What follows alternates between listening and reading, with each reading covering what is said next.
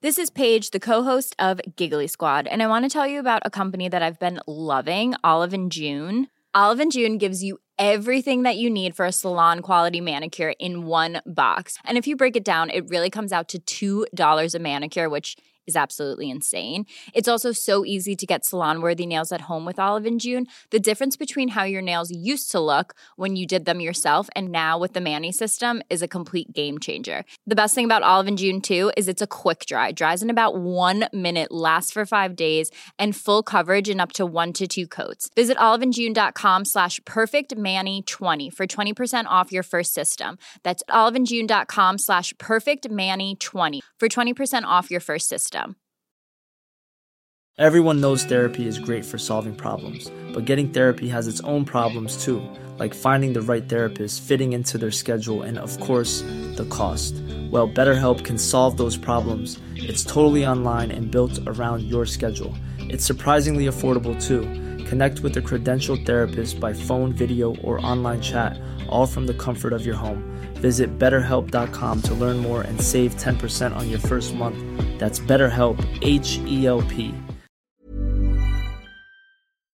The Square Ball Podcast.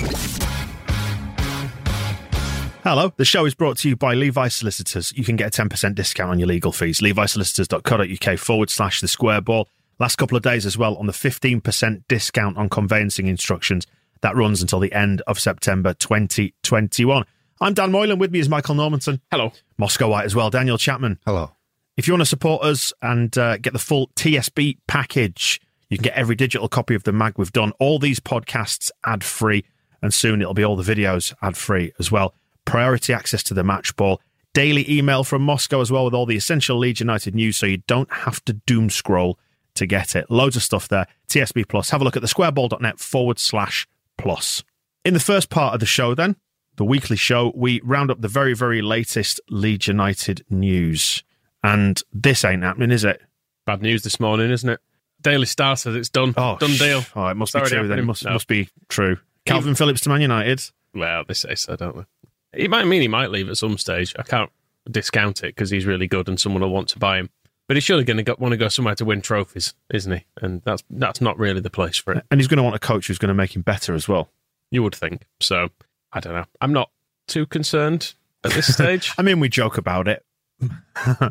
I have sort of resigned myself to the fact that he'll leave soon. Why? Well, because his development has outpaced our development, and I suspect there will be a contract renewal at some point in the next 6 to 12 months that will bake in his value, much like happened with Grealish at Villa, and then he'll be sold for a big fee, and we will use it to move into the next phase of our development. I don't speak to you anymore, Dan. Moscow, what do you think? I think the same. Boo! Yeah, I do as well. It's win-win, really. I think he'll only leave when it's a Champions League club wants him, and under those circumstances, we can't keep him because there's that slight idea that maybe if we're in the UEFA Cup, we might. Champions League's a different thing, isn't it? And he's good enough to play there, and it's basically down to when teams want to come and get him. That's the thing, because it's looking at Liverpool's midfield when they're going to age out and they'll need a new player, or Manchester City's midfield when they're going to age out and they'll need a new player. I don't think Scum are relevant to this conversation whatsoever. I think this is kind of they probably will end up signing Declan Rice, and they'll probably end up paying 90 million for him, and this is just kind of a... Even though they've poured cold water on it today. Well, that's it. It's a story in the Daily Star to say we want West Ham to lower their price because we'll just go and get somebody cheaper. And I don't think Calvin Phillips would necessarily be cheaper. Why is he £30 million less valuable than Declan Rice? I don't think that's even... That's probably just representative of his contract, I think. That'll be all. That's the only reason. But this, just seems like that kind of story of just like, yeah, they want Declan Rice, he's too expensive, so they'll just go and sign the other one. They'll probably spend it on some Dutch no-mark, will cost 150 million and never play. This is very much how they go about things. But that's it. I think it's more dependent now on when a club in the Champions League has that gap in their squad and they want him. Great. Well, I'm glad we've sold Calvin Phillips as an opener for this show. Who next? Well, Rafinha. But the win-win, and maybe.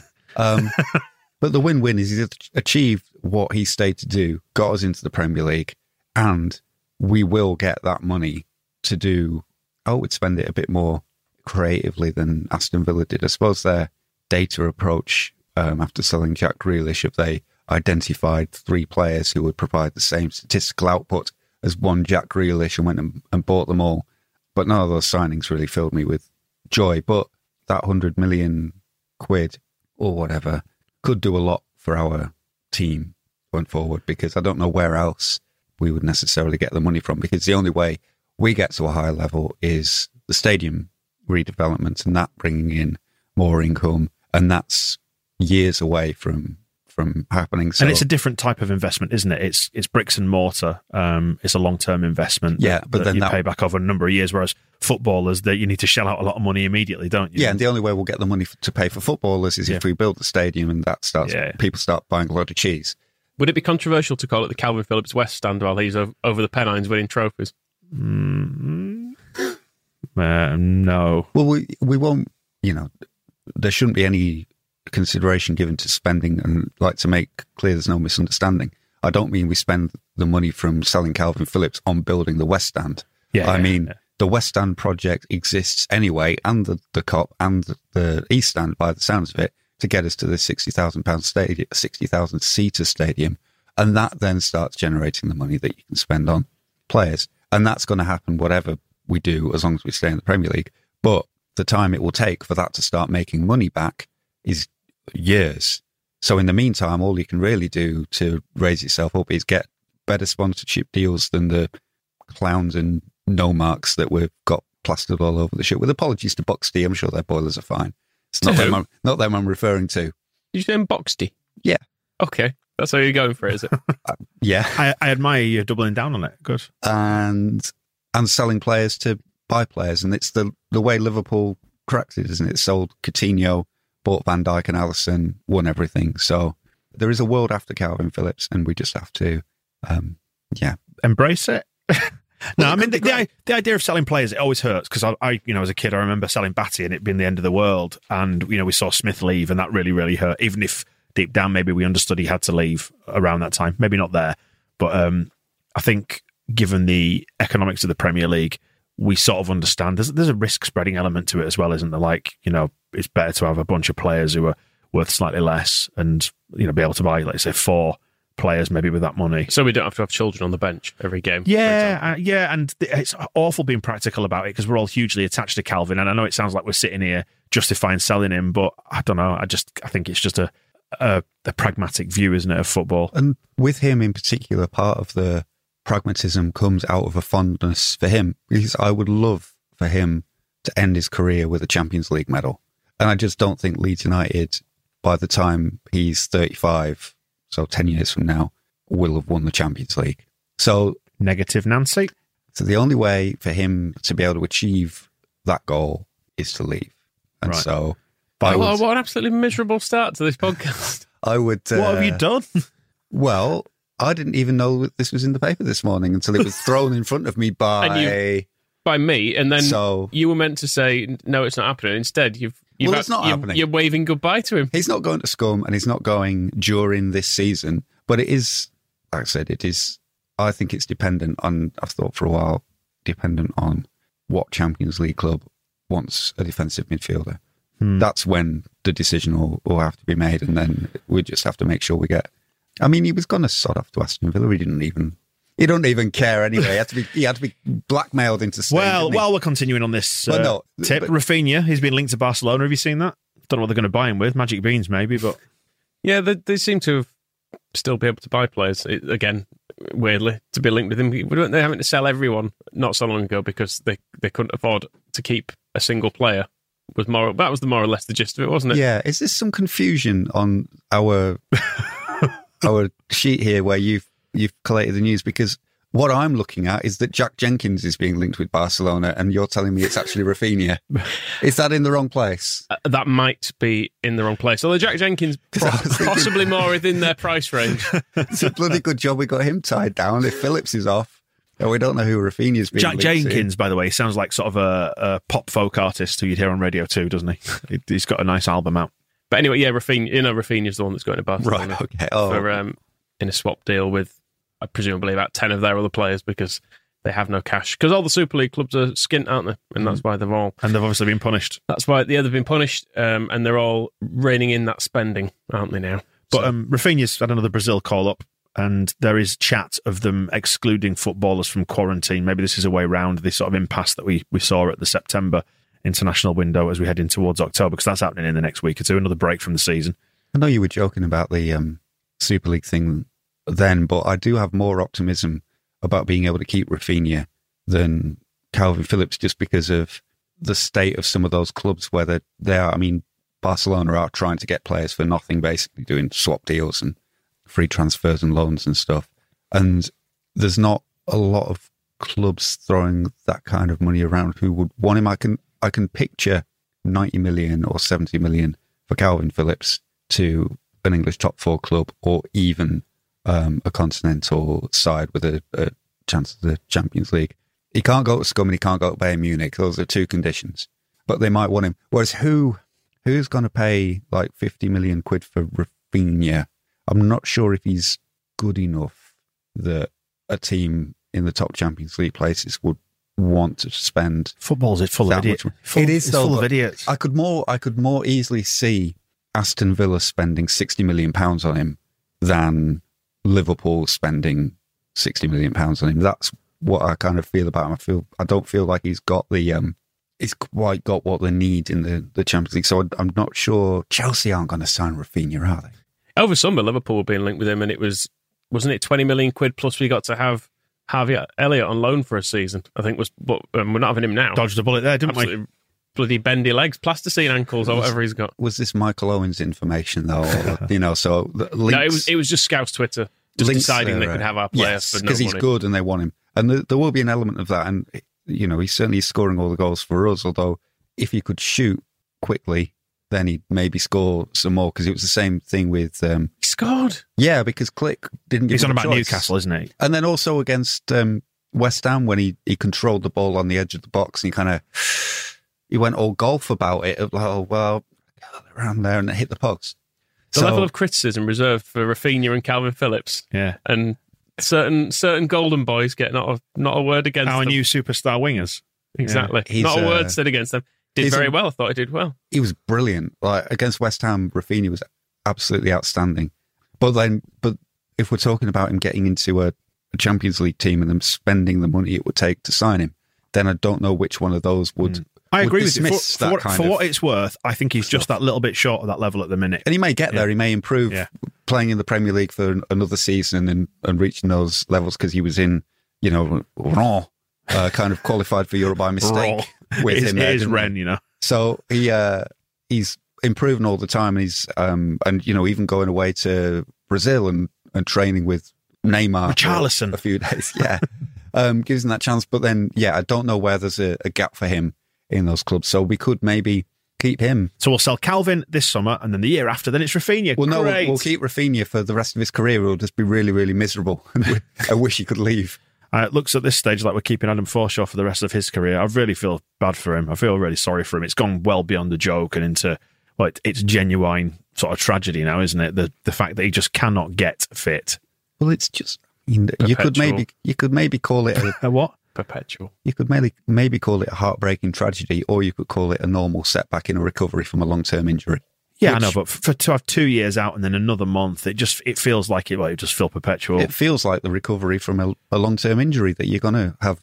You are more exposed to. Yeah, I mean, you might view it as normal, but am I not allowed to have sympathy for a man who's not played football, which is his chosen career, and he's not played for 2 years? There's a difference. And I'm saying it's just really sad for him. You were saying it was a tragedy for him. It's not even a tragedy for him. I'm sure he doesn't need to hear that it's a tragedy. He just needs to hear that. Oh, I hope you sort it out soon and get back playing.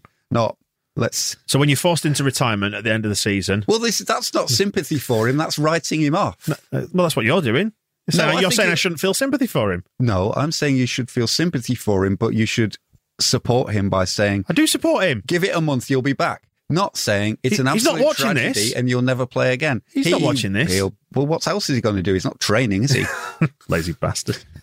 It is bad, but also I am wary of going overboard on the idea that Adam Forshaw is finished, it's tragedy and he should retire and all this. These things happen when you're coming back from a long-term injury. It doesn't help us and it doesn't help him, and it's going to make his life more difficult, but you'd hope he can keep a more positive attitude towards it of like, okay, it's a tear in the thigh, it's a month, I get through that, I get fit again, we keep going. I think I'd cry if I tore my thigh. Well, that's the other thing. That sounds like it really hurts. Yeah, the pain element always gets forgotten in these sort of situations where it's but you forget about it. That's got to hurt, tearing a muscle in your thigh. Even sometimes I'll just like pull a bit of muscle in the calf while I'm lying down. Oh no, that's a tragedy. And it hurts, and then just kind of pop it back and have to massage it a bit. But well, what I think then is, I think it's okay. He'll get off the couch eventually, and his leg will be fine. I'm not going to call it a tragedy yet. Yeah, because he'll have a fucking go at me in a podcast studio for saying the wrong thing. Michael? A bit awkward in the middle there, isn't it? First the perpetual injuries, now this. I mean, I do keep prodding you with the perpetual injuries.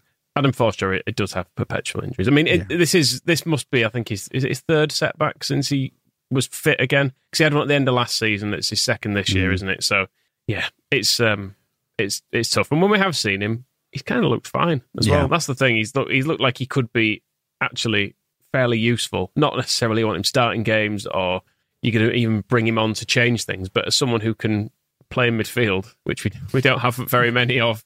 That's what exacerbates it, isn't it? Looked fine. We're so light on bodies in midfield that again, I'm going back to Radrazani's unhelpful tweets about this. I don't think that's particularly helped Forshaw in terms of, I mean, you're having a go at me for mentioning it and using the wrong words, but I don't think Radrazani saying he's the answer to our new midfielder problems is helpful for anybody. He was trying to be supportive, wasn't he? But he was just being a bit dumb. I think so. And he got involved in another little verbal contretemps over the weekend, didn't he, with people flagging up that tweet and him biting back. I just think it's not for the best. Just don't do it. I mean, you're entitled to have an opinion, and I'm sure, do you know what? When you own a football club and you've done so much good for it, it must really hurt and it must like stick in the craw when people are having a go at you about stuff. And your skin's that thin. But you've just got to rise above it, haven't you? Because it doesn't help anyone getting involved in it. Twitter's not sensible. It's not real life. Nor is this podcast. It's, it's daft and reactionary. It can get I was going to characterise it as weeping about us not signing a midfielder in retrospect can get very tiring. Like, we're not going to sign one in September now, so I don't know what we can. No, the window's closed. Banging on about it. And we mentioned on the propaganda podcast that, people say it's criminal and negligent. We know for a fact that it's not like everybody at Leeds sat around going, tell you what we'll do for a laugh. Let's not sign a midfielder because that'll be really funny. They tried to sign something they wanted. I think they did. They tried to sign something that they wanted. They didn't want to pay for the fee for one from couldn't afford him. And then quote Moscow White, couldn't afford him. And then the other one decided he wanted to go to Crystal Palace, and then the rest of it, I don't know. I don't know if I saw there was the guy from, is it Coop Miners, who went to Italy, who looked really good, but then it seemed like he always wanted to go to Italy. Did he go to Atlanta? I think, yeah, he did. Like, he always wanted to go there, so it was never really an option. Obviously, there was Rodrigo de Paul, but he's expensive. They've all ended up in the Champions League. Well, exactly. So it's kind of, were we going to be able to get those players in the first place? Could we have tempted Rodrigo de Paul? Yes. When Atletico Madrid came on. I put a lot of work into that. And got him. And then the other side of it is whether, because when you remember the way that Victor Orta prefers to work, it's about, not just about who's available now, but it's about finding the players and then lining up when they're actually available. So that's how Rafinha came. It wasn't just a random, he suddenly appeared in a search on Football Manager and we got him. There'd been the work put in so that we were at the front of the queue, so that when things went wrong for him at Oran, Deco is straight on the phone to Victor Orta and said, you were talking to me about him 6 months ago. Oh, he's available now. And I wonder if there's a player or players available next summer who represent better value than anything that they could get after Conor Gallagher and Lewis O'Brien this time. And then it's a balance and it's a risk, but maybe not a stupid one to say, well, we could spend £30 million on a midfielder now, but there is a player as good as that coming available next summer for £15 million who we like more. So, who can lead the charge to the front in the Championship. wow. But then you also then got to give a little bit more credit sometimes, I think, to Phillips, Dallas and Click, who didn't really have any problems keeping us in the top half of the table last season. So the risk there is that we've not added, we didn't subtract anything in the middle of the pitch this summer. And yeah, it's a bit of a risk. I would add, Lewis Bate looks good. Great. I'm surprised, in a way that I'm surprised he's not made the bench yet, because he looks a step above anybody else around him in the under-23s. Running games, comfortable, range of passing, everything's nice, bit of bite to his tackling and stuff. And it's not in a kind of a... He looks... And he's come from Chelsea, so and there's the idea there that if Billy Gilmore can play for Norwich, then Lewis Bate shouldn't be far enough away for us. And it's what I was saying on propaganda as well, you can start to feel that strategy working of our defenders get injured. Stroik, Creswell are in the under-23s waiting. So, touch wood that... Well, now tragedy has befallen. Now tragedy has befallen for sure. There is that midfield spot on the bench potentially opening up, so you never know. We might see. It's amazing. He's not been on the bench yet, has he? And he didn't get into it at Fulham. It's quite... I don't know if it's about him not being here long enough yet, or maybe Bielsa just... He's probably about he's a pound overweight or something like that. That's what it'll be. It could be. But he looks decent, and I wouldn't be surprised if he can do stuff. And then, we don't even need to worry. We've got Mateus Bogus. Mateus Bogus is coming back. Have you seen he's been ripping it up in Ibiza? Like with the Wenger boys, he's been having a great time, hasn't he? It's a great goal, I have to say. He's in the Spanish second division, isn't he, at the moment, which is probably... higher than Pablo. True. So better than Pablo. Okay. Mm-hmm. He'll be coming against Samu Saiz. Samu Saiz was pretty good, actually, as well, wasn't he? Yeah, I mean, it's a good goal. I'd feel bad bringing him back. From his Instagram, it looks like he's having the time of his life, to be honest. Do you want to piss about on a yacht in Ibiza, or do you want to be in Beeston in the winter? Dragging him back. I don't know what the recall things are. I think running around a bloody field. You can recall people in transfer windows, can't you, if you've got the right... That's the Football Manager rule, anyway. So dragging him from his yacht to the winter in Beeston, as we're languishing in the relegation zone with the hopes of a football club resting on his shoulders. I think it'd be great for him. Let's do it. 23s are genuinely doing all right, aren't they? There in Premier League One. Was it 4-4 draw with Blackburn? Throwing it away. Never mind doing well. Throwing away a lead in this one. Young Gelhardt, though, is still just being completely ridiculous. It was a shame to see Gelhardt basically not touch it against Fulham, wasn't it? Because every time you see him in the 23s, he does something absolutely brilliant. And there was a goal in this where he just... Well, in fact, both goals were really good, but the first one where he just picks it up on the right-hand side of the box and cuts in and finishes. But even the second one, he's just really tidy feet and manages to tackle someone, then beats a man, kicks it really hard past the goalkeeper. Is he better as a 9 or a 10?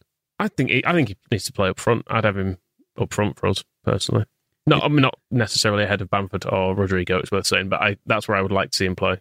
It's hard to say because outside of the goals in this game, there wasn't a lot of Joffy per minute. And old JPM stat. And I was wondering about this after Fulham, and I have a feeling that might have been his chance and he didn't take it, because Bielsa was weirdly annoyed in his post-match press conference. I don't know if it's because they had him sitting in the dark in a corner of a room in Fulham, but he was a little bit more... Normally he'll be quite positive. He's like, yeah, that was an average performance. Nobody was good. And you see Tyler Roberts started at 9 in that game, and then when the weekend comes around, he's on the bench. So you can see he didn't do what was required, and then Joffy came on, and the difference between Joffy and Charlie Creswell is that in the press conference in between, Bielsa said that previously at Newcastle, Ayling got injured, and I decided to bring on Shackleton and put Calvin Phillips into defence because I wasn't totally sure about Charlie Creswell. I can't ignore the way he played against Fulham. He's changed my mind, and then he starts the next game. Whereas people are asking, why didn't Joffy come off the bench against West Ham?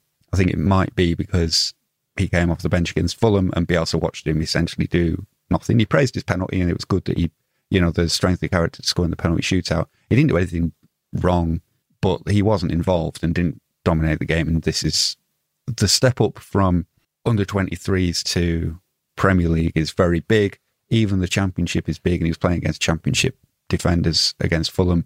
And it might be a little bit like Charlie Creswell against Hull in the Carabao Cup last year, where he had his debut and Bielsa watched that and said, let's go and sign Llorente because he's not ready. And now here we are a year later, and he's got him back in the team in the Carabao Cup and goes, that's what I wanted to see a year ago. Now I will pick him whenever there's a gap. Calvin can stay in midfield. That's all sorted. But then I wonder, so what's the next opportunity for Joffrey? If I'm right in this kind of feeling that he didn't take that chance, because everybody always says, I'm not being harsh on him, when you get the chance of the first team, you've got to take it. And nobody came away from the Fulham game going, he was cheered on, roared on, I think with a little bit too much pressure, based often on highlights like the goals against Blackburn. And didn't then do it. So it's then I'm worried then when his next chances, because Arsenal in the next round is kind of a weird draw for those kind of things. Because do you give him a spin in that match? I'd like to, because I think he's going to be brilliant. I'd like him to start getting more opportunities, and I'd like him to be starting matches by the end of the season.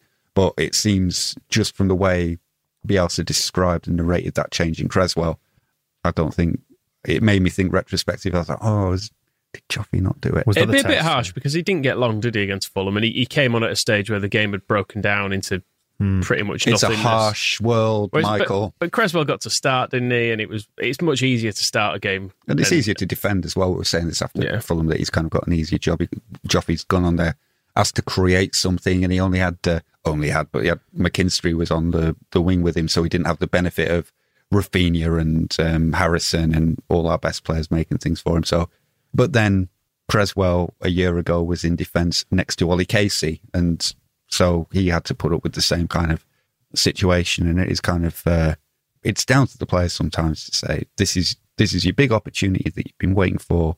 If you don't score a double hat trick of overhead we kits, will bomb you out. But it's not my, just to clarify, it's not my kind of rating. It's me looking at what Bielsa was saying about send Creswell him to the West Coast on loan. That's and what you're saying, and wondering if maybe he didn't get from Gelhardt what he needed, so he's kind of got a bit of a reality check just for him to kind of, and that's as it should be. It shouldn't come easy because it's the Premier League, and if he becomes a Premier League footballer, he'll be a billionaire when we sell him to Chelsea. So it's not as simple as getting in, and then just to polish all that off, people will say, "Well, how come Tyler Roberts keeps getting picked?" But then, and nobody knows the answer to that one. Well, safe Moscow does. No, it goes on all the time. And Tyler Roberts he's not been brilliant so far this year, but we've won games with him in the team, haven't we? Yeah, so he can't be terrible. He's got the experience, and from Bielsa's point of view, safe option off the bench. And what he did against West Ham was he couldn't come close to what Rafinha had been doing on the right wing, but he did just play with Shackleton and Click to create chances down the right. We were much more dangerous still on the right-hand side where Tyler Roberts was than old COVID Jack on the left. Bless him. We can't get through a show without that praise coming out, can we? With reference to the kids, by the way. Praise. There is risk attached to the old Sean Harvey bastard offspring pizza pot, whatever it's called, tonight. The under-21s plus some other older boys. You're allowed some bigger boys, aren't you, in this, I think? As long as they've not played. Talking about the Papa Johns, we're playing too Oldham many games or something tonight as we record this. I mean, think of the risk attached to this, given that everyone is panic buying petrol at the minute. If you drive over there from Leeds and you've not got enough in your tank, you could end up stuck in Oldham on a Tuesday night. Now, just imagine what that scenario would be like. I've been to Oldham on a Tuesday night. It was cold. It's always cold. I mean, I remember. It's late summer now, just to timestamp it. It's late summer, very back end of the summer, but it's still quite warm for the time of year, isn't it? Outside, temperatures in the sort of high teens or thereabouts. Bit of rain here and there. Oldham, it'll be like the South Pole tonight, because it always is. I might prefer that. I might go, because Saturday was muggy. I didn't like it. I nearly nominated the weather as a villain. Thanks. Stop that one dead there, Moscow. Thanks. And just to bookend this part of the podcast then, you went to see Leeds United Women featuring our very own Olivia Smart. I did. She did as proud, did Olivia Smart, actually. It's they play it. We sponsor her, by the way. We don't own her. Yes, correct. Yeah. There's no third-party ownership going on either. We sponsor her, and they play the games at Tadcaster, which is kind of a small non-league ground, and as part of the kind of vibe at non-league, there's a sign up saying, we don't swear here or something, trying to make it kid-friendly and stuff. I was right by the corner where Olivia took her first corner that went straight into the side netting, and a big "fucking hell" came out of her mouth. Her potty mouth. So we've done the right thing, and we've sponsored an absolutely foul-mouthed individual, which I think she does Square Ball proud. Yeah, But, well, she didn't swear. We did the extra ball with Olivia, which is great. By the way, you can see the video if you are a TSB Plus subscriber. It's on the website. Have a look at the watch bit. Very, very nice person, and spoke very humbly about her experience with Leeds. I didn't know we'd sponsored a potty mouth. Yeah, she's quite furious on the pitch, which is as it should be. It's good enough. I think. So, but they were very good actually. They won 3-1 against Chesterley Street, but could probably won by another few. I think from reading the Kath Hamill column in the Yorkshire Evening Post this morning, Tuesday morning, she mentions that Olivia had come straight from work and hadn't been to bed. So it sounded like she'd done a night shift. And then, so that explains what I mean. Corners shouldn't be going the side netting, should they? That's the first thing. You wouldn't get that in the Premier League. But then also, you probably wouldn't have had people like working in a hospital overnight before coming to no the excuse, Moscow. So Absolutely pathetic. The development of she can be forgiven a few in the swear jar. Have you heard of the false nine? Phil Hayes doing this. He's bandying around this fancy football language. False nine. What is a false nine? I've seen us play without a striker a few times, if that's the same thing. Don't think he's not the Steve Morrison days, is it? No. Okay. No, talking about Rodrigo. Good article by Phil on The Athletic this week if you want to check that out. The podcast is brought to you in association with The Athletic, and you can get 50% off an annual sub at the minute, which is 30 quid for the year at theathletic.com/the square ball. And of course, as part of this, we do the podcast with him, the Phil Hayes Show, later on in the week. Looking forward to that one, where Phil will tell us what's wrong. We always get it's turning into therapy now. We get it straight after the Bielsa presser, don't we? So we just get to learn which of our good players are not going to be playing at the weekend. So that's always a joy. Theathletic.com/the square ball to sign up for The Athletic, and look out for the podcast on both YouTube and on your audio feed as well later on in the week. Mother's Day is around the corner. Find the perfect gift for the mom in your life with a stunning piece of jewelry from Blue Nile. From timeless pearls to dazzling gemstones, Blue Nile has something she'll adore. Need it fast? Most items can ship overnight. Plus, enjoy guaranteed free shipping and returns. Don't miss our special Mother's Day deals. Save big on the season's most beautiful trends. For a limited time, get up to 50% off by going to BlueNile.com. That's BlueNile.com. Hi, I'm Daniel, founder of Pretty Litter. Did you know cats tend to hide symptoms of sickness and pain? I learned this the hard way after losing my cat, Gingy. So I created Pretty Litter, a health monitoring litter that helps detect early signs of illness by changing colors, saving you money and potentially your cat's life. Pretty Litter is veterinarian developed, and it's the easiest way to keep tabs on your fur baby's health right at home. Go to prettylitter.com and use code ACAST for 20% off your first order and a free cat toy. Terms and conditions apply. See site for details. Hey there, it's Michelle Norris. I'm host of a podcast called Your Mama's Kitchen. When I travel, I'm usually looking for a way to find a taste of home when I'm not at home. And one of the things I love to do when I am at home is entertain. And Airbnb allows me to do that. When I was in California recently, I rented a house that had a great kitchen. And when we were sitting around the table, we were all thinking, we're in someone else's house. Someone could be in all of our homes as well. If you have a home, but you're not always at home, you have an Airbnb. Your home might be worth more than you think. Find out how much at airbnb.com/host.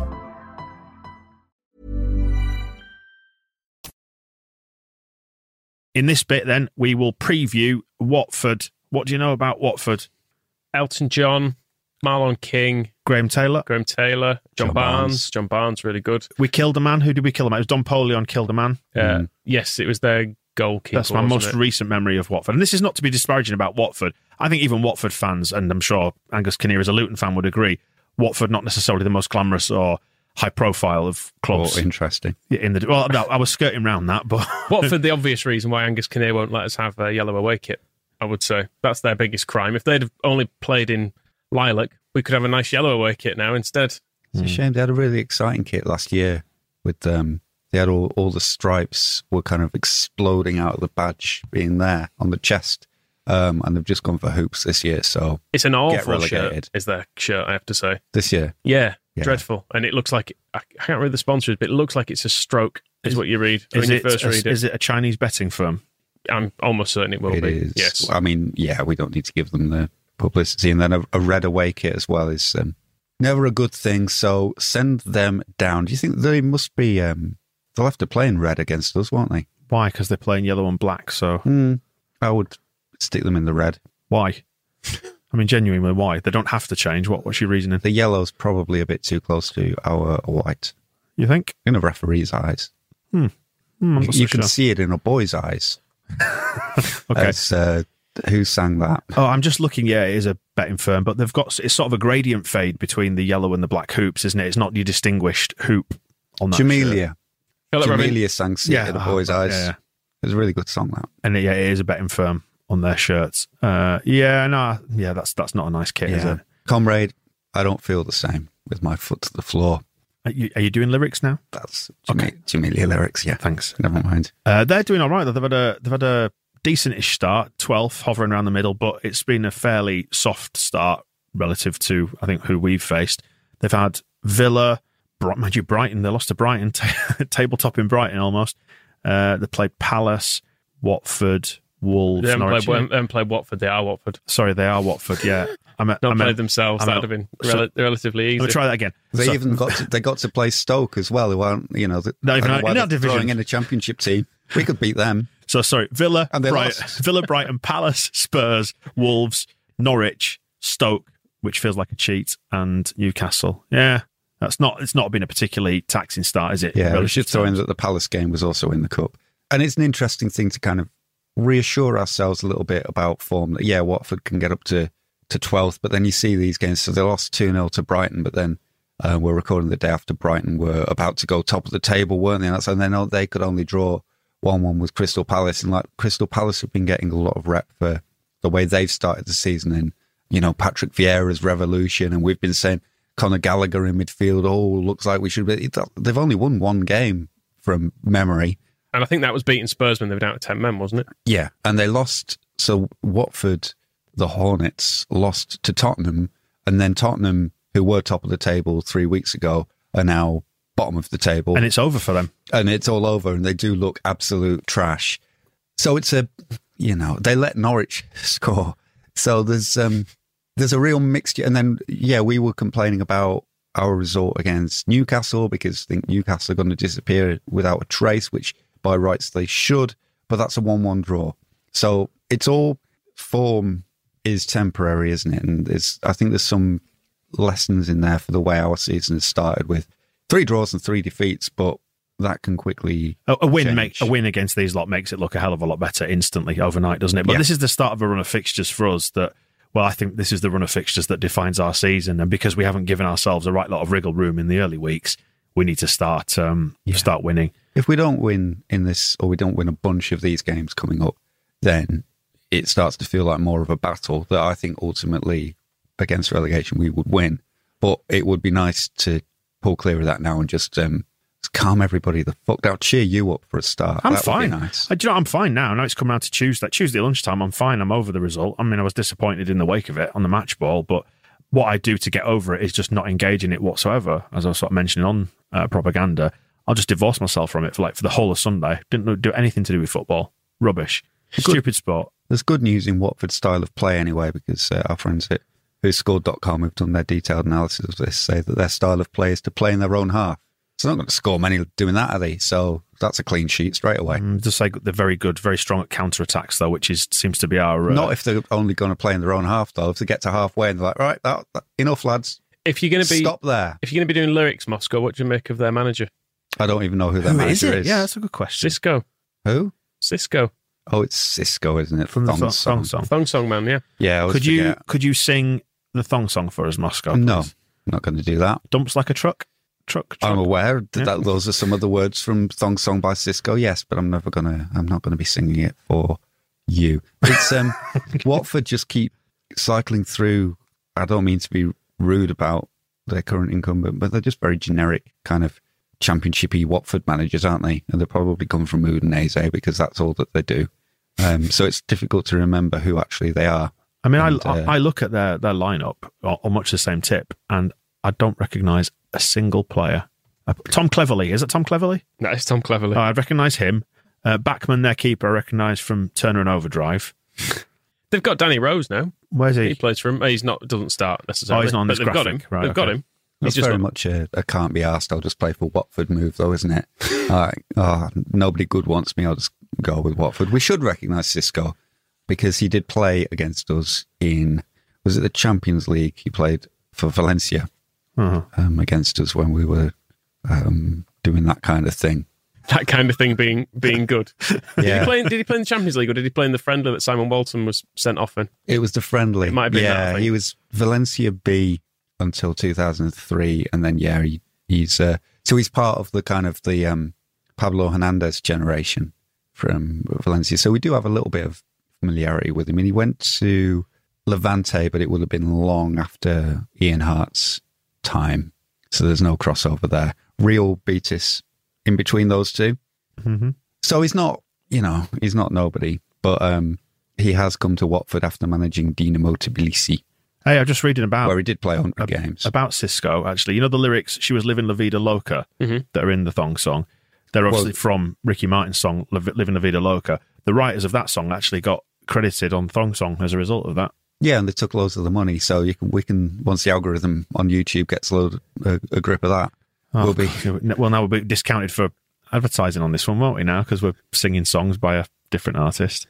Damn, we shouldn't have even mentioned it, so don't perform it, Moscow, actually, and put your trousers back on. I mean, we're handing money over to Jamelia, we're handing money over to Ricky Martin, Cisco. Are you at all worried about this game against Watford at the weekend? I'm worried insofar as if they take a lead, I think we'll see the first bit of proper panic. Will it be panic? Will it be dissent? Will it be nerves? What will it manifest itself like? If Watford are winning at half time, there'll be boos, is what I'm going to predict, which I don't think we've not actually. We'll be losing to Everton at some point. I can't remember. The crowd has been on side with us anyway this season, is the point I'm making. We lost against West Ham, and at the end, people clapped. If we lose against Watford, I don't think people will clap at the end, which is my main concern. I think we have a good chance, given that in their table of aerial battles won from whoscored.com, I assume this is per match. Troy Deeney is up there with 3. He plays for Birmingham City. I was going to say he's left. Yeah. So if one of their best players is at Lee Bowyer's Birmingham, then I don't think we need to worry too much about the ones that are left. I mean, we don't mean to be disparaging about Watford at all, I don't think. Don't mind. But we should be winning this. We have got to win this. We just have to. I like predicting us to lose, don't I? But I think we will win this. So that's a mark of how much I think we should win it. Because I'm willing to actually say that. We have had multiple requests through the week for us to stop making predictions on the podcast. Okay, I don't predict that. It doesn't. I don't know what'll happen. It has no bearing on the outcome, does it? I mean, I've predicted every week that we'll win. So why change now? I was told by Hay to predict that we'd lose. That didn't work either because I think we drew. I think it's a lesson for football and indeed for life. What you do really doesn't matter. Anyone listening to this, doesn't really matter. No. I was sitting behind Phil Hay, a few rows. Does that warrant I'll give it a muted one. During the West Ham game on Saturday, and I noticed he had Twitter on his laptop screen, and he just seemed to be staring at a Hearts of Midlothian goal gif.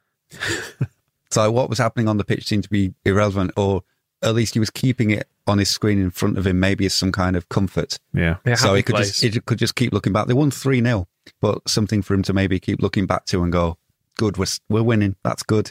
So that was funny. Well, we'll talk to Phil on the Phil Hay Show. Ask him. He can update us on which of our horrendously injured players might be fit again. I want to chuck him under the bus actually a little bit because he did text me at half time against West Ham saying that Leeds would win, and I want to go on record and say that now because, well, this is what it's about, isn't it? Chucking each other under the bus. I'm going to Phil Hay text me. I'm going to give you one of them. All right. They're only a point off the top. Just because he doesn't text you. Hearts. Correct. It's Rangers, Hibs, Hearts, Motherwell. Well, I'll be pleased that Hibs are just above. Well, this is it. It could be an Edinburgh battle for the Scottish. What do they give them? Probably a Buckfast Cup. Mm-hmm. So that's good. Happy for him. What are we getting on the weekend, Moscow? Oh, loads of wins. Are we getting 3 points? Yes. Are either of you prepared to go on record and predict a score here? Yeah, fine. 2-0 Leeds. 3-0 Leeds. 4-0 Leeds. Okay.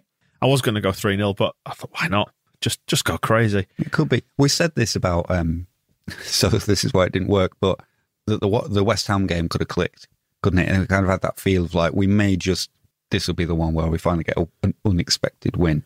What we got was an unexpected really good performance. I think we played better than most people thought we would. And then a typical Leeds United 21-22 and probably Leeds United 102 years kicking the bollocks for thinking we would win. Watford, they don't have the bollock kicking ability that we need to fear. I think we'll play as well as we did against West Ham United.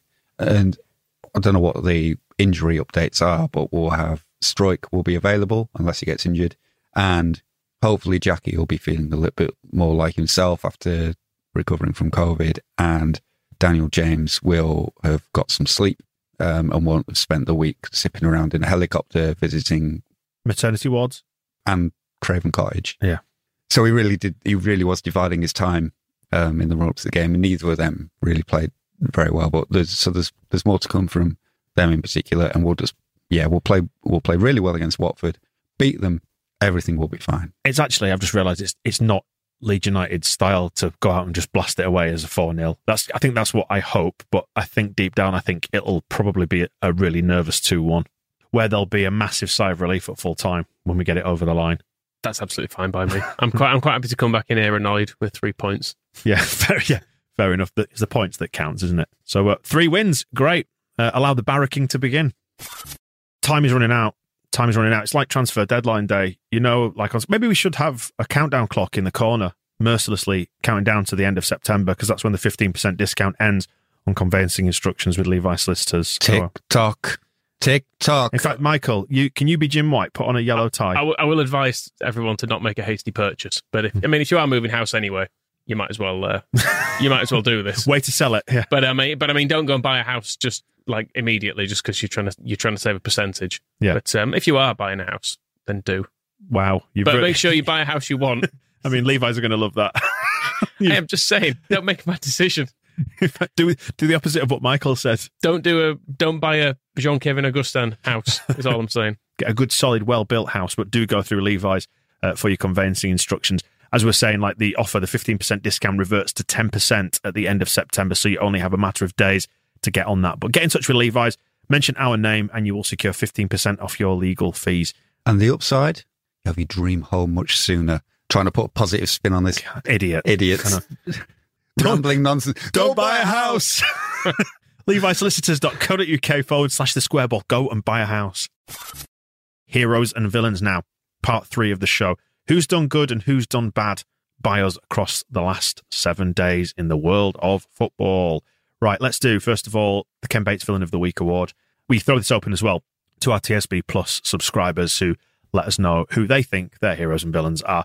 I mean, top of the list here, Antonio's got an absolute load, hasn't he? Adrian, Daniel, Johnny, Katie, Marco, Jack, Adsham, Morpheus denied. Interesting name. Ryan, Liam, Ben and Craig, among many, many others, nominating him for that elbow and trying to hurt our young French goalkeeper's face. And for scoring the winner. That can't be underrated. He might have got away with the elbow. There may have been less of a landslide of opprobrium towards him if he just stopped. But he went and scored the winner as well, so you can't have both. It's a choice. You either punch Meslier out or score the winner, not both. Yeah, I feel a bit of an affinity to Antonio for some reason. I don't know why I've always quite liked him. until physique? Now. Very similar, yeah. Very similar. We tend to go to the gym. I spot him sometimes when he's bench pressing. But I feel like have you got that to that point now where there's kind of, you don't speak really, but there's a knowing, you know that you recognise one another. You're like, all right, mate, just a nod. Game knows game and all that, as they say. Yeah. Just I don't know. He's played for Sheffield Wednesday and Reading and Nottingham Forest, and I think to have come through that and now be a good Premier League striker, he's a survivor, isn't he? I think that's to his credit, because they're absolute shit shows, are all of those. And he's did he really used to be like a left back or something? He used to be he used to be a right back, didn't he? And then he was a winger for a bit, and then I think they just found himself. Was it Moyes who stuck him up front? Do we have to give Moyes some credit? It's the last couple of seasons, isn't it? Yeah, it seems. Well, Moyes played himself on the wing at the weekend. It does. I likened him in my match report on the blog to Paul Warhurst when he was playing for Sheffield Wednesday as a centre-back and they put him up front and he scored so many goals. He got called up for England as a striker and then got into an argument with Trevor Francis where he was saying... What did he say? What did Trevor Francis say? Trevor was trying to put him back into defence, but he was now saying he's a striker. So Trevor... What did he say? Listen, it was centre-back. You need to move. Go to your end of the pitch. Mine was going goals. Yeah. And of course, after this initial burst of excitement, he then played, about 30 games as a striker and couldn't score for toffee. It all just went, and he ended up in midfield at Blackburn. And I sometimes wonder, or I was wondering in Match Report, whether Antonio, it'll all just stop one day. And he'll end up playing defensive midfield for Blackburn. Yes. Fine. But at the moment, yeah, he's pretty good at the old scoring goals thing. So that can't stand. Villain right away. I don't care if you see yourself in him or what, then he's a villain in my eyes. Well, Kevin Friend has probably slipstreamed Antonio for the greatest weight of nominations. There's a lot here. Matt Sazzy, Aidan James, Katie, Paul, Graham Ryan, Phil and Moscow's West Ham friend Ralph, Chris, James, Dave, Elliot, all laying the boot in. Refs, friend and refs. And some of the language being used here. Yeah. We just can't say these words out loud, can we? I mean, Katie's done a bleep, and a bleep, and another one there. Yeah, I think we can say the and the. But beyond that, it's not to be discussed. I mean, the good refs are the ones that you don't notice, aren't they? And unfortunately, Kevin Friend put himself front and centre in a lot of that. And Ryan from Australia is the one who picks it out. Says it was just stop-start, borderline OCD on the throw-ins. The throw-ins were weird. There were so many foul throws, weren't there? They were really... Well, just the fact that he seemed really picky about where they were taken from. And not always consistently either. Like sometimes he was happy to give or take 10, 20 yards, as most refs are. But then other times he was very precise. He was like, no, needs to do that exact. Keep going, another foot. That's about right, as long as you don't move again. Do you think a lot of that is kind of that's like performative, demonstrative to try and show people that he's in charge of the game and he won't stand He's for got a whistle. And what more does he need? Well, he might have whistled and pointed. I'm in charge of this little bit of the game that no one gives a toss about. Yeah, I can do this though. That was it. He did whistle and point on the throw-ins, and that was the thing. Is like sometimes you get a referee with a whistle and it will go through you. And I really felt like kind of shivering in my bones whenever he was whistling about throwing. Although there were times, though, when they were trying to take the mick with rolling, free kicks where they do that thing where they spin the ball in front of themselves and give themselves an extra few yards. And they were at that a little bit, trying to gain sneaky yards. And he kept moving them back, and I was grateful for that. But I don't want to acknowledge it because he annoyed me. So good for doing those bits. But let's not focus on it. Yeah. And the whole, incident with Antonio and the elbow, whether it was a red card or not, the whole incident could probably have been handled better and briefer without the whole wandering around chatting with everybody and going to look at the exact quantity of blood on the tissue and all this stuff that he needed to decide a yellow card. Just give the free kick and book him. Move on. Phil and Moscow's West Stand friend Ralph did pick out one particular incident or a couple of incidents just to highlight the annoyance with Friend. Gave Rafinha a yellow card for his celebration, but did nothing when West Ham's players go into their fans. And I think, is this true that Ben Rama started manhandling stewards?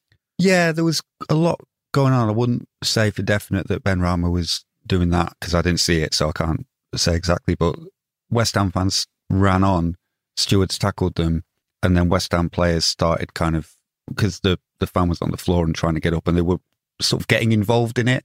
And I couldn't work out if they were trying to stop the fan from being taken away. But it seemed, the interesting thing to compare it with the Rafinha one is what's the ultimate sort of target of booking players for that? What are you trying to stop them from doing?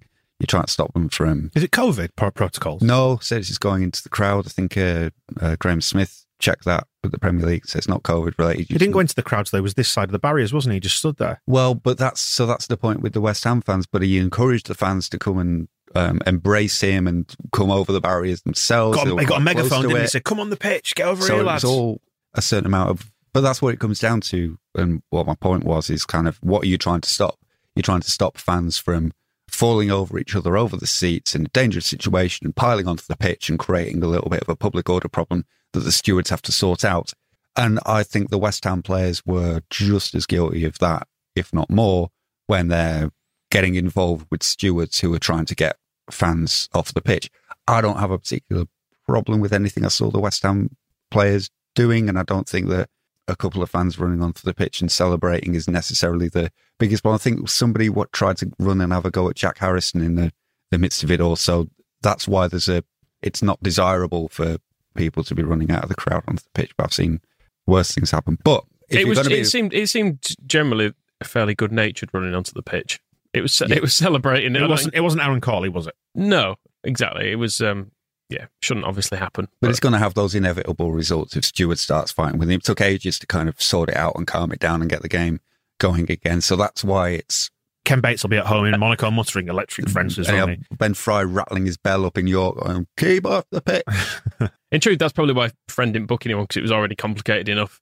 He just saw a load of chaos and went, it looks like stewards and police and stuff are involved in this. It's not for me. And who do you book as well? Which player do you book? Because it was easy with Rafinha. And then if it was going to be Antonio for the winner, then it's a red card. So it becomes a big deal from that point of view. And that's why Rafinha's yellow should be rescinded. I've got a feeling we're getting caught up on a fairly minor detail here, but that is the real quiz, isn't it? Why weren't there more sendings off? Never mind that we lost. Anyway, Moscow, well put that, apart from you are now nominated by Ding for your optimism, which we've dealt with on the other show, didn't we? Say it's just realism. It's realism, Moscow insists. I don't believe him, but that's what he says. He says it's not his cup of tea.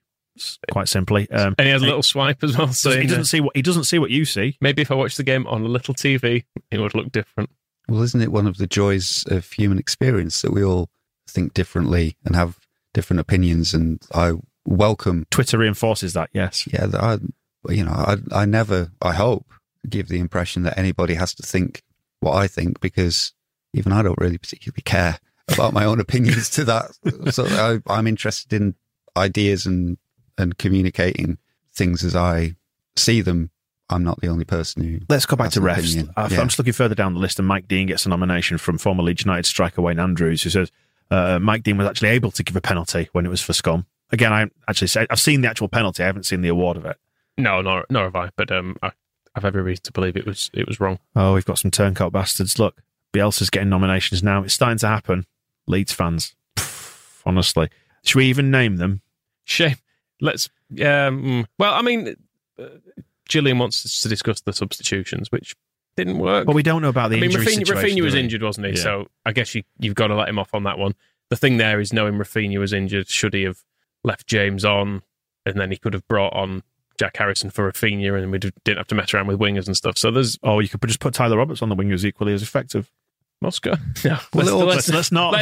You don't need to defend. We spend too long. You don't need to defend Tyler Roberts anymore. I think it all came out to the same result in the end anyway.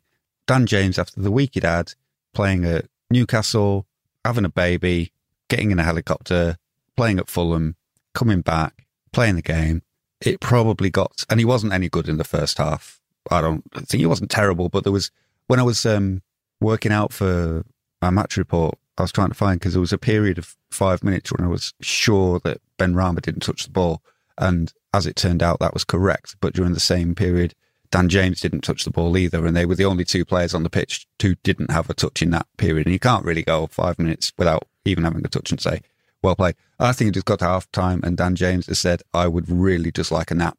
And under that situation, right, Jackie, you've had COVID, but you came... And Harrison's tweet, either on the night or the next day, was that it was his first day out of quarantine, so he'd not really had the chance to train, but we put him back in, and maybe at that point Rafinha is in the changing room saying, I feel like a king, I've scored a goal, everything's great, I'm going to go out there and I'm going to win this match for Leeds United and it will be great. And I wonder if what changed his mind was Matches Click's miss, because as distraught as Click looked about what he did there, it was little compared to the fury that you could see on Rafinha's face, where there was an element of, why do I hang around with these doofuses? My hip hurts.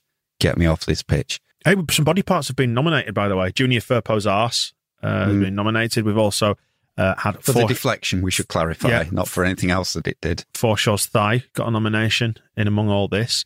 Lactic acid, which does build up in muscles, got a nomination for us looking leggy in the last 10 minutes. And Rafinha's hip, it would be good if that was fully recovered, because we can't be having him playing an hour and limping off like Steptoe's horse. I did enjoy this, by the way. David Moyes got some nominations. It was Mez, Andrew, Matthew, and Graham Turville picks him out for always being out of his techno area, which I think... I imagine just throwing a few shapes there. No limits. Too unlimited, we're having a problem with him. Yeah, and I didn't like him coming on the pitch, even if it's just to kick a ball back. Stay out of it. Our negative fans and our positive fans have both been nominated So we're just in an unwinnable situation at the minute. Radrazani's been nominated. I was talking about his incredibly thin skin earlier on. Yeah, I mean, one of the people who is nominated, one of the three who've nominated Radrazani, one goes by the name of Angus Kay, apparently, which I think is someone causing mischief on the feedback form. If it's not, if it's really you. Brad, put your fucking phone away, you tool, is what it says, which I don't think is from the words of our of Leeds United's Angus Kinnear. But yeah, it was it. Yeah, Nathan sums it up right, saying by no means does his nomination tarnish his admiration for what he's done over the last few years, but the tweeting doesn't sit right with him. Yeah, absolutely. It's always been an interesting the way Wisconsin Todd puts it, where he says he needs to subscribe to the notion that wolves don't care about the opinions of sheep when it comes to social media, because it was wolves he was tweeting at when they beat us 3-0, and towards the end of the game he started going, the Football League needs to know this is very unfair and wolves are cheating. So it's kind of... Do you know what? I actually didn't mind that as much, because that was highlighting a larger structural issue with the way the rules were. He needed to not do it while we were 3-0 down in the second half, though, didn't he? It seemed very... And I think that's why I'm kind of a little bit oblivious sometimes to him tweeting, just because I get now that this is what he's like, and it's... There are worse traits than stupid tweets, but when that's your prime channel of communication, just stick to the stuff about helping the Afghan women's team that he wants to bring to Yorkshire and House. Just do that. Mind you, given the current climate, it'll be a beautiful gesture and very helpful, and I hope it works out for everybody involved. Much better than arguing about reserve midfielders on Twitter pointlessly. Yes, there are Man Markin gets a nomination. There's a particular family in the West Stand who kept standing up, who Jerry was annoyed about. But it feels niche. We're not going to do that. Somebody wants this to... This is when people are getting pissed off with the world, isn't it? And they can sit down as well. Yeah, that person in front of me, how dare you go for a piss after 40 minutes? The Ellen Road PA control person, Andy, has got a gripe, asks, why does Marching On Together start from the beginning now? I think that's a good place to start a song. I don't know about you. Yeah, but you were a DJ. You would mix it up, but halfway through. Yeah, I mean, like on the radio, bring it in for the chorus. Where's the drop? Well, on the radio, you do that cool thing of talking up to the vocals, don't you? So you don't crash the vocals. But you can't really do that because it starts so prominently with the I don't even know what instrument it is, but the da-da-da-da-da-da, you want to hear that, don't you? But as Andy is pointing out, it has always previously played from just before the first chorus, so that there is enough time for the song to play to the end. And now it's fizzling out, and because the Premier League anthem comes over the top. So if they go back to, it's not a bad idea to work out when it needs to stop. Do you know what that's called in radio? In radio, it's called back timing. Well, there you go. They need to back time it. Yeah, but everybody loves back time. Yeah, so do that. Right, let's pick a villain of the week then. Is it Antonio? Yeah. But he did cause us most misery. We think he should have been sent off, even though probably not. But he scored. And Meslier doesn't deserve that. He scored the winner. And Meslier got booked needlessly. Like, I don't think Meslier should have been booked for saying to Kevin Friend, they've just tried to do it to me again. Well, why aren't you giving me a free kick for that? Do something about this. Oh, I'll give you a yellow card. They obviously did target him to an extent, didn't they? Unless, they might just target all goalkeepers. It might not be anything particular against Meslier. But I don't... Look like Burnley as well, don't they? They're dressed like Burnley. It's true.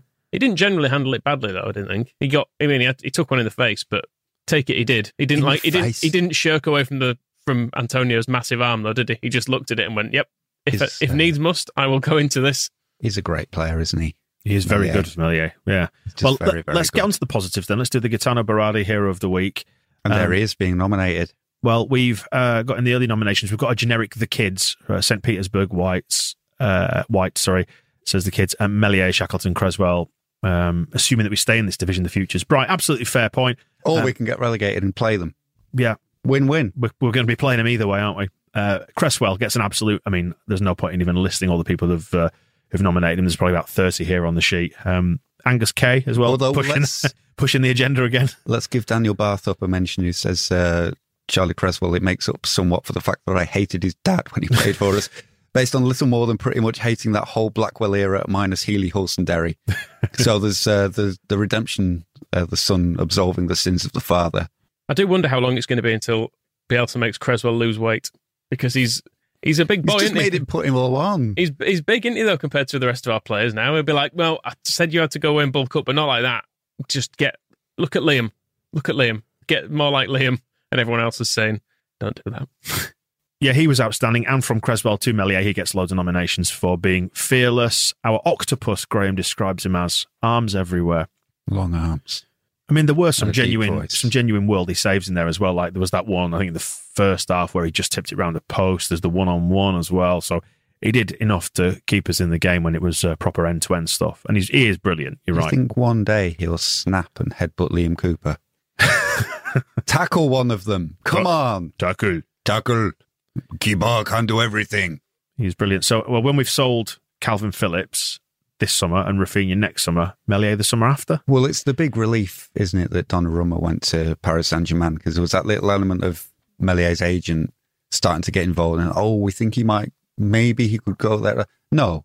Let him stay at Leeds, but he does seem to have that quality. But then the only hope, but one hope is that clubs tend to like older goalkeepers, don't they? So we'll have him for a few years at least. That's exactly what I was saying. Just one each year until he's matured. Although often that's a case of experience, isn't it? Because they say they've not played enough. As much as they might look good at youth football, they've not got 100 games behind him or whatever. But he will have one pretty soon. So I think it's Dave who does point out actually that we're worried about Rafa and Phillips, but Meslier will go for as much as anyone next summer. Yeah, and I was just had a look at how old Aaron Ramsdale is, and he's 23. So maybe the trend is going the other way now. With they've also got what's his face at Scum, haven't they, as well? Who duking out with what's his face, and he's quite young. So maybe brilliant description. Maybe people are going for younger. Dean Henderson, young at heart, isn't he? I mean, I didn't want to get into the whole Dean Henderson youth question. That's why I was avoiding all of that. But Meslier is great. Michael Owen will tell you he was always destined to be. A number of nominations for players for a variety of things. Rafinha picks up a few for being good at football. We have Gelhardt for his penalty against Fulham. It was Steve who picked that one up. Strauch for learning another position in the 23s. He went central midfield, didn't he? Number 8 he was wearing. Yes, and he's played left back in the second half of that game, and most of the Blackburn game he was left back as well. He took ages trying to take a throw in. That was quite nice. I think he was confused being thrown back into the under 23s. He was just standing there with the ball waiting for somebody to make one of the first team runs, and it wasn't happening, and it took hours. Shackleton gets a nomination by Andy for his week that he's had. We have Rodrigo as well. Dave picked out Rodrigo for being different class at times. A drunk man in the East Stand. Yeah, we're going back to the picking out the individual fans. Philomenjaro was well impressed by the bloke sat behind him in the Upper East, because he arrived stinking of booze and then bellowed at the back of his head. I bet you could feel the warmth just projecting onto the... Nice COVID-safe feeling where you're thinking, the back of my head is absolutely covered. Lovely. But after 95 minutes, he was annoyed at first, but after 95 minutes of already having lost his own voice during the goal celebration, he had nothing but respect for him for still going all that time later. The lifeblood of our support. And it's true, isn't it? It's very, very true. I mean, Moscow, you've got some nominations. No idea why. Nathan and Thomas should be bringing me into this. They've picked you out. No. Although Nathan does say that he didn't see the game and he hasn't been able to bring himself to watch it, but he basically likes the fact that you tell him some comforting lies after each game. Not his words exactly. But, yes, I don't want to get into... That's my interpretation of it. And it's an accurate one as well. I don't want to get into me, but let's quote Nathan accurately. Never fails to make me feel better in the wake of games like that. So that's nice. I'm glad that I can make people feel better. That's people, one person. Well, it's one more than none. Holly Ann tweeted us to say that her Hero of the Week nomination goes to whoever's responsible at Leeds United for signing off on the installation of toilet seats in the ladies. After almost 18 years, this was a pleasant and unexpected first at Ellen Road. So we have a happy peach this winter. I mean, in the men's toilets, I can't remember if this is still the case. I think it might just be a bare metal... like prison toilet. ...rim now. At some point in the East Stand, I'm sure they had little bits of wood just on the edges, like a permanently attached bit of wood that obviously just was endlessly doused in piss. So if anyone actually wanted to sit on it, it was not really an option. But I'm glad. Would you sit down in an Ellen Road toilet? I think I have done once when I was... poorly. It was not a decision I took lightly then. We've spoken about it because, like, when you go out, like we were saying, I think it was about kids, weren't we? We were talking in the kitchen here at the office, just saying that it's funny how kids can interrupt any day by just needing the toilet. And as adults, you just think, well, do you know what I'll do is I'll save it and go on the throne at home rather than using toilets in like restaurants and pubs and bars. Whereas kids will be like halfway through a Yorkshire pudding and just go, just off to the just off to go out. Just do you want to come with me? Because my lad Sam, he went to the toilet twice during the first half against West Ham, just hoping and praying it was number ones, because I haven't doused him in sanitizer since. But I must admit, I'm surprised the women have not had toilet seats to this point. It does seem quite poor. Well, if we don't get them, why should they? 18 years is a long time to be holding anything in. I wonder, because there was they recently filmed that FIFA ratings video, which had the wonderful clip of Calvin Phillips shouting down a phone to whoever had done the FIFA ratings, going, "My ratings are a shambles." Which is one of the most. That's why he can never leave, because no other club will appreciate his Leeds pronunciation of shambles. That was filmed beneath the Kop, and I'm wondering if, in the process of that, one of the film crew or the staff, production staff, have come along to make that, has attempted to piss and has drawn it to the attention of the people there. Have you seen the state of it in there? And like, oh no, we haven't been in there for 18 years. Patrick Bamford, maybe, because he was on that film. Maybe he's gone into the toilet and gone, oh my God, is this how they treat them? And he's had a word. You'd hope he'd go in the gents, though. I mean, even in a gender-neutral toilet world, I don't think that really applies in the Kop. Pat Bamford should be able to tell the difference. Should go for a sit-down wee elsewhere. Yes. Yeah, not there. Or maybe he was just checking because he's interested in how the other half lives. So he's checking out every inch of the women's toilets. And that's my explanation, officer. Radrazani gets a nomination. Got to balance the universe the other way. Katie has nominated Andrea for the Afghanistan girls youth team. 112 of them to bring them to Leeds. Haven't they suffered enough, etc., etc., is the joke there. So well done. And Angus Kinnear gets a nomination for his programme notes as well. So let's pick a hero of the week out of all that lot. Is it Cresswell? I think Cresswell. I mean, maybe does it? Oh God, Tyler Roberts. Then go on. Melier got the elbow dans la bouche. Yeah, didn't he? So it's elbow. Is that the translation? And I think, have we done this before where we've not given it to Melier on the expectation that he's going to be nominated again next week? And I feel like that may be it, because if Struijk is back, is Cresswell going to stay in? He's certainly played well enough, but we know Bielsa will go for his safer options. So it could be that this is he's only going to have one Premier League debut, isn't it? Let's give it Cresswell. Elbow is Melier next week. It's what? Could.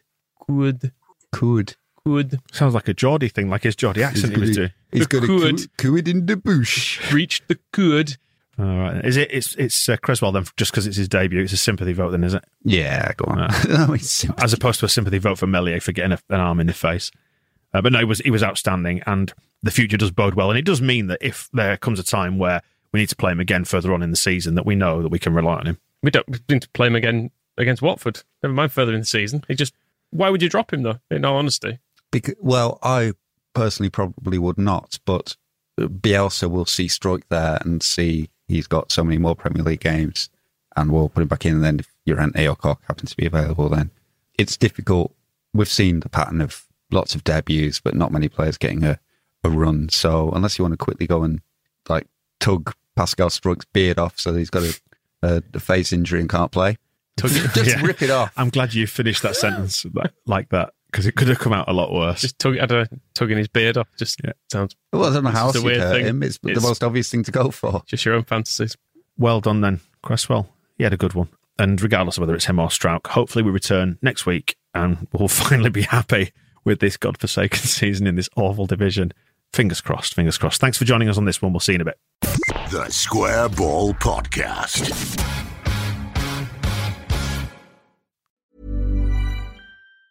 Even on a budget, quality is non-negotiable. That's why Quince is the place to score high-end essentials at 50 to 80% less than similar brands. Get your hands on buttery soft cashmere sweaters from just $60, Italian leather jackets, and so much more. And the best part about Quince, they exclusively partner with factories committed to safe, ethical, and responsible manufacturing. Elevate your style without the elevated price tag with Quince. Go to quince.com/upgrade for free shipping and 365-day returns. Mom deserves the best, and there's no better place to shop for Mother's Day than Whole Foods Market. They're your destination for unbeatable savings, from premium gifts to show-stopping flowers and irresistible desserts. Start by saving 33% with Prime on all body care and candles. Then get a 15-stem bunch of tulips for just $9.99 each with Prime. Round out Mom's menu with festive rosé, irresistible berry chantilly cake, and more special treats. Come celebrate Mother's Day at Whole Foods Market. Planning for your next trip? Elevate your travel style with Quince. Quince has all the jet-setting essentials you'll want for your next getaway, like European linen, premium luggage options, buttery soft Italian leather bags, and so much more. And is all priced at 50 to 80% less than similar brands. Plus, Quince only works with factories that use safe and ethical manufacturing practices. Pack your bags with high-quality essentials you'll be wearing for vacations to come with Quince. Go to quince.com/pack for free shipping and 365-day returns.